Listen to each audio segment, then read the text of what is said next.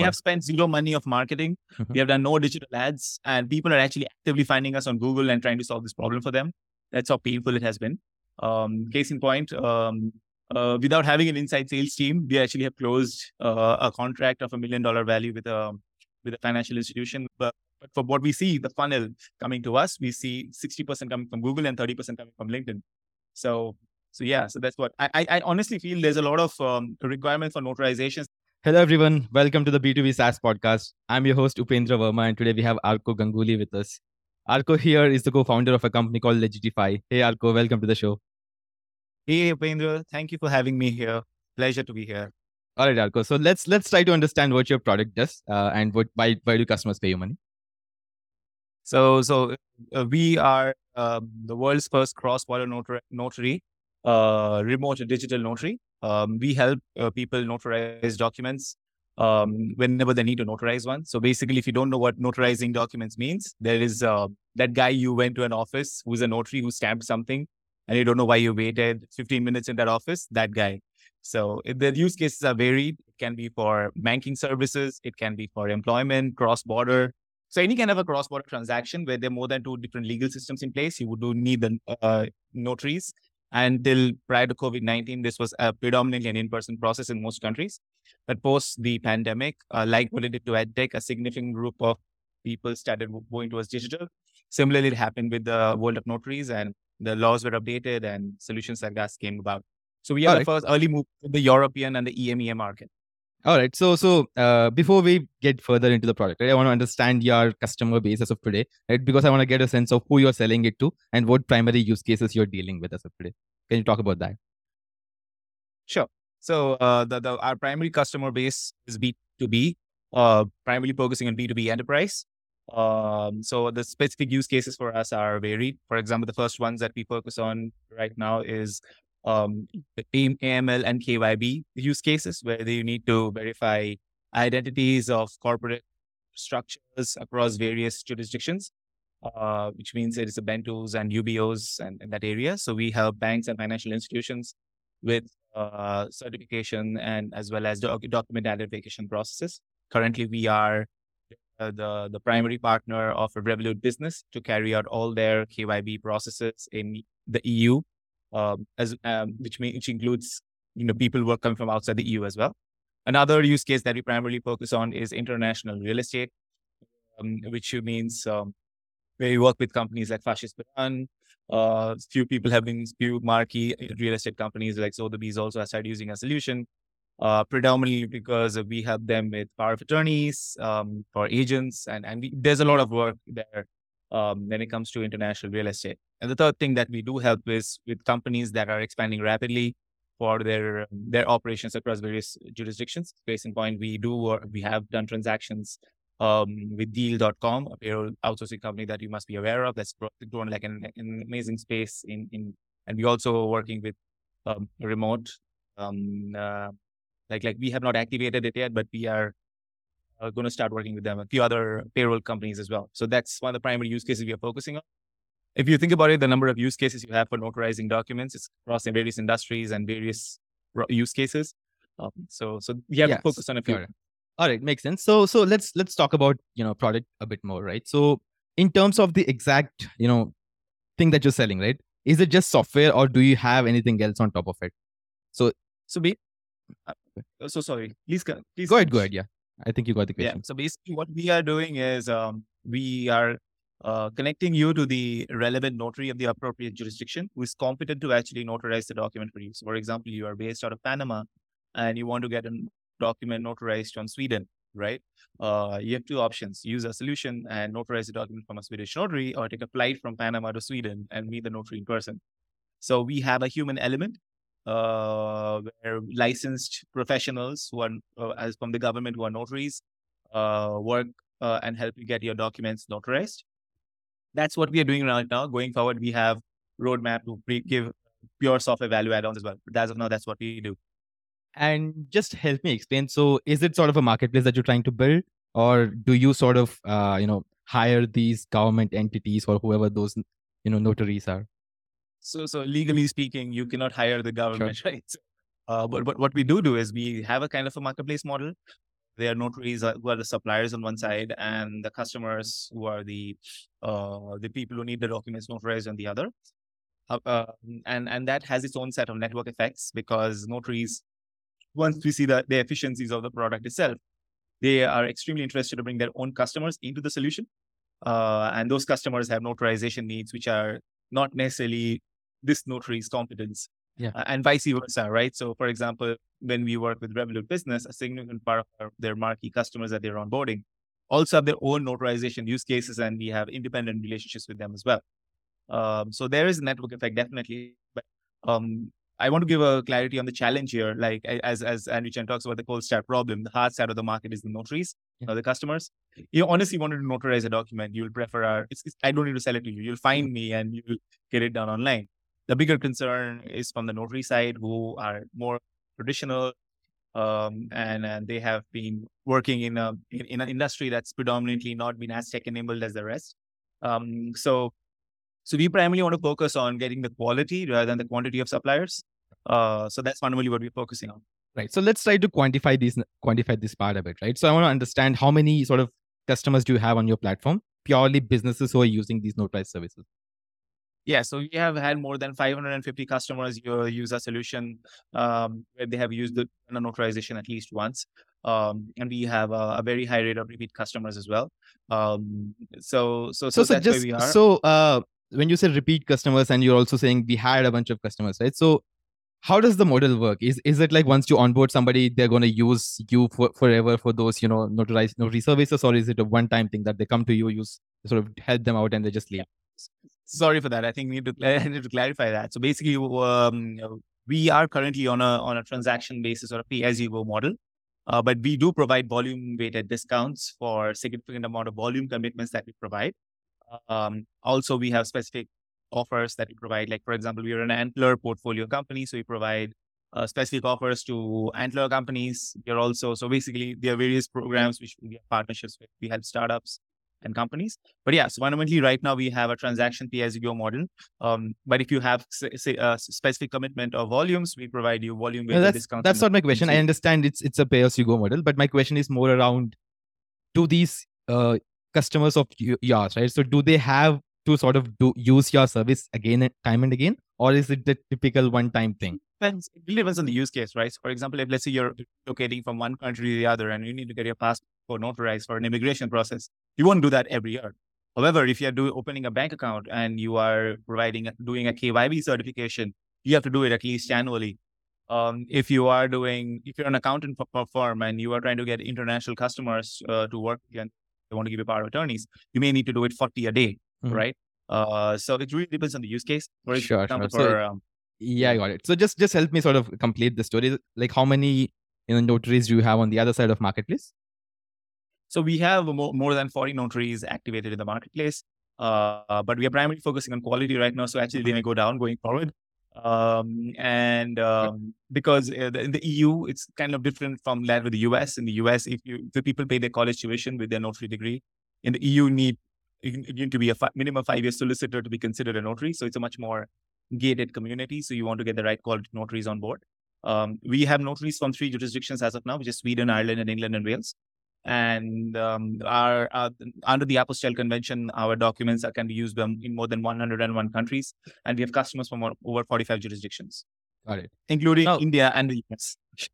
All right. So how do you sort of track revenue and growth for a company like yours? I mean, I can't even ask you those questions because it's pretty crazy, right? I mean, customers using you for one reason, they're moving out, right? So how do you even track revenue? How do you track growth? How do you predict churn? All of these things. Let's talk about the process you're using here. Most definitely. So basically what we have done, we just shrunk it into use cases, because otherwise it's just absolute nightmare to figure out what is right and what is not working. So we we have cohorted based on use cases. So if we have, for example, a financial institution pushing their use cases to us, we want to see the number of leads that come from that financial institution and how many of them are actually doing the transaction, and how many are coming back based on the specific use case again to do the same transaction, right? So we have cohorted it. Churn is difficult to actually assess for our case, because more often than not, especially when it comes to SMEs and smaller businesses, they need it sporadically. For us, it's more about building those enterprise partnerships with enterprises, especially companies that have more than one jurisdiction where they have their entities. We'll always have an ongoing requirement for notarizations. So for us, it's more about an enterprise transaction model where you want to focus on relationships with bigger organizations and, work with different units across the world and help them get their documents certified and notarized and verified, as opposed to figuring out the churn rate on the SME sector. So that those metrics Yeah, not sure. necessarily at the So north. my question is more around like, do you even consider this a subscription business? So that's what we actually started building. Funny thing, sporting, we first built subscription layer, and then we decided I don't know how to use it, because the question is, if I ask you as a business, how many times you have notarized a document, you're like, many times that I don't know, right? So to actually package it into subscription fee seems to be No. counterintuitive. So like you really don't have to have a subscription fee, right? Just imagine something like Exactly, that. right? Let's So, just say you yeah. have a $0 subscription fee, right? And you obviously are going to charge them based on pay as you go model, right? That's still okay. That's My what- question is, for example, if you sort of manage to acquire a customer today, right?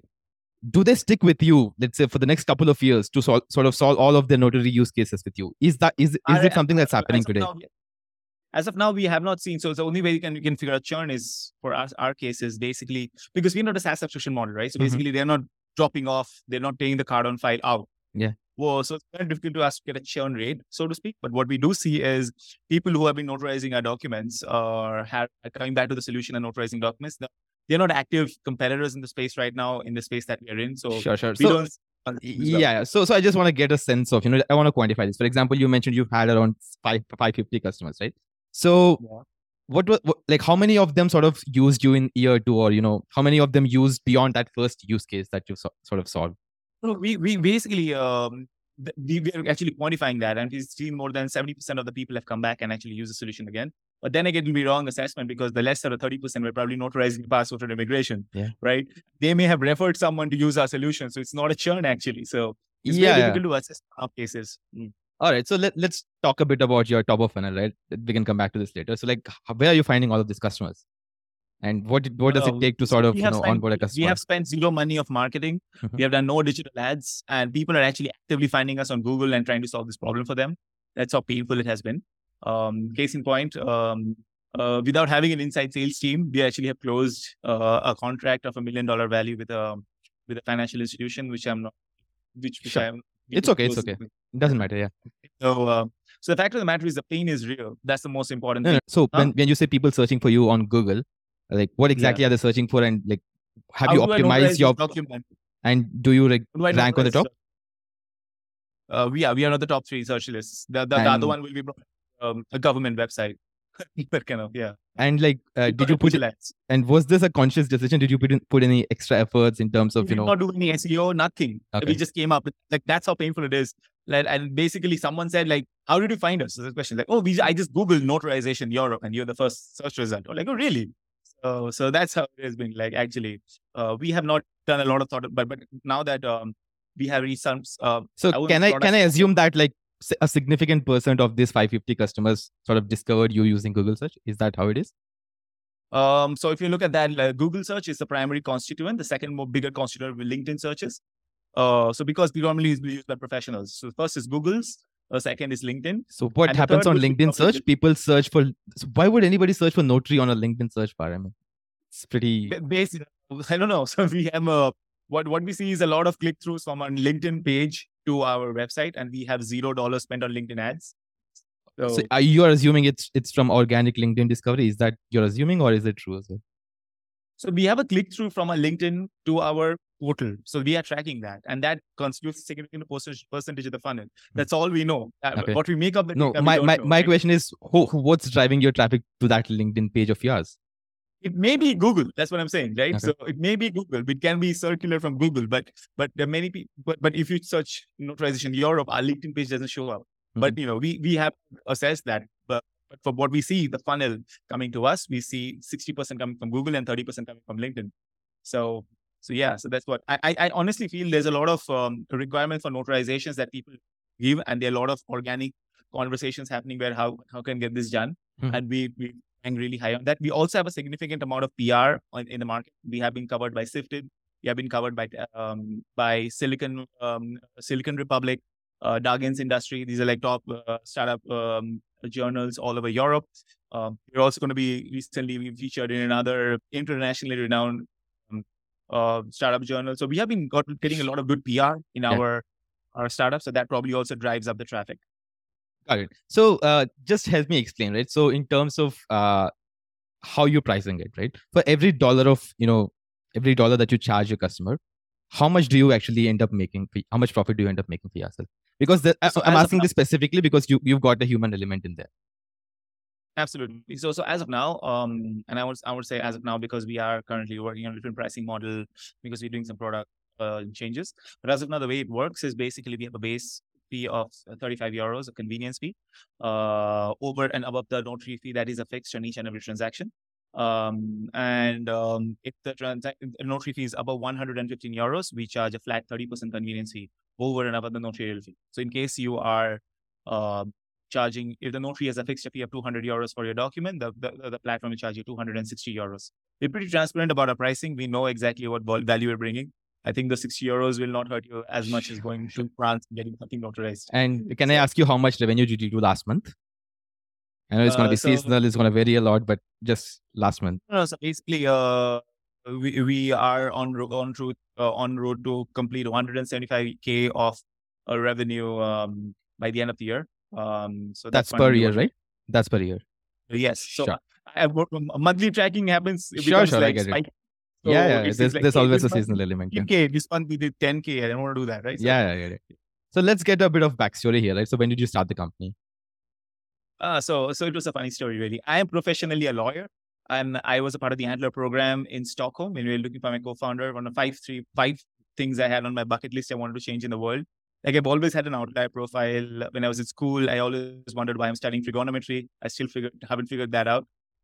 So I met my co-founder there, Aida, and she's more from a professional finance background. She lived most of her life in New York. And we met, and it was the thick of COVID in 2020 here in Sweden. It was in for all the wrong reasons. There was no social distancing, no lockdowns there. So the entire world did not let anyone leave it.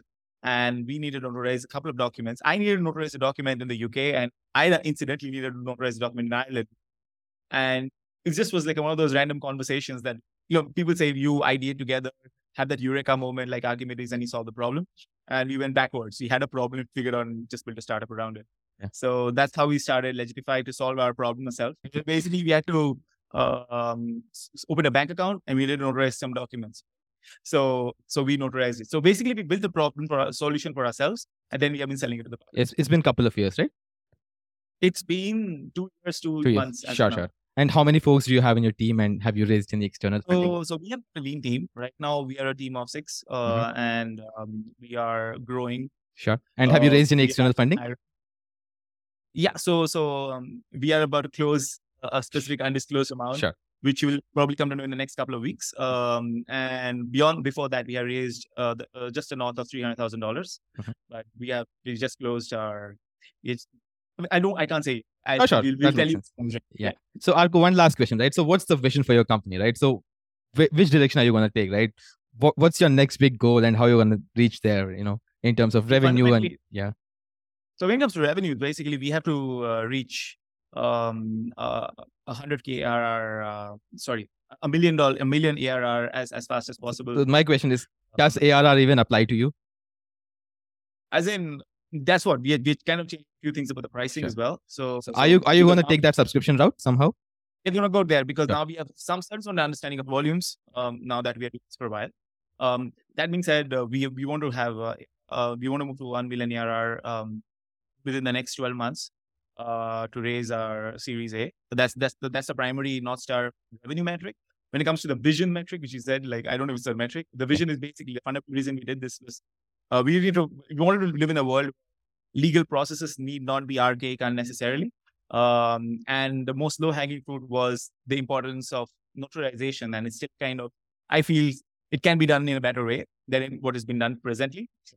We're going to move in that direction where we actually take specific user journeys and legal processes of verification and validation and make it better. But in the short to the medium term, what we do is we're going to implement more features, make the process more cleaner. We'll make notarization simpler. We'll build APIs. We'll integrate with various user journeys and various enterprises, and we'll strategically place ourselves in every step of the user journey journey so that users need not even think they're using Legitify. They just get documents notarized.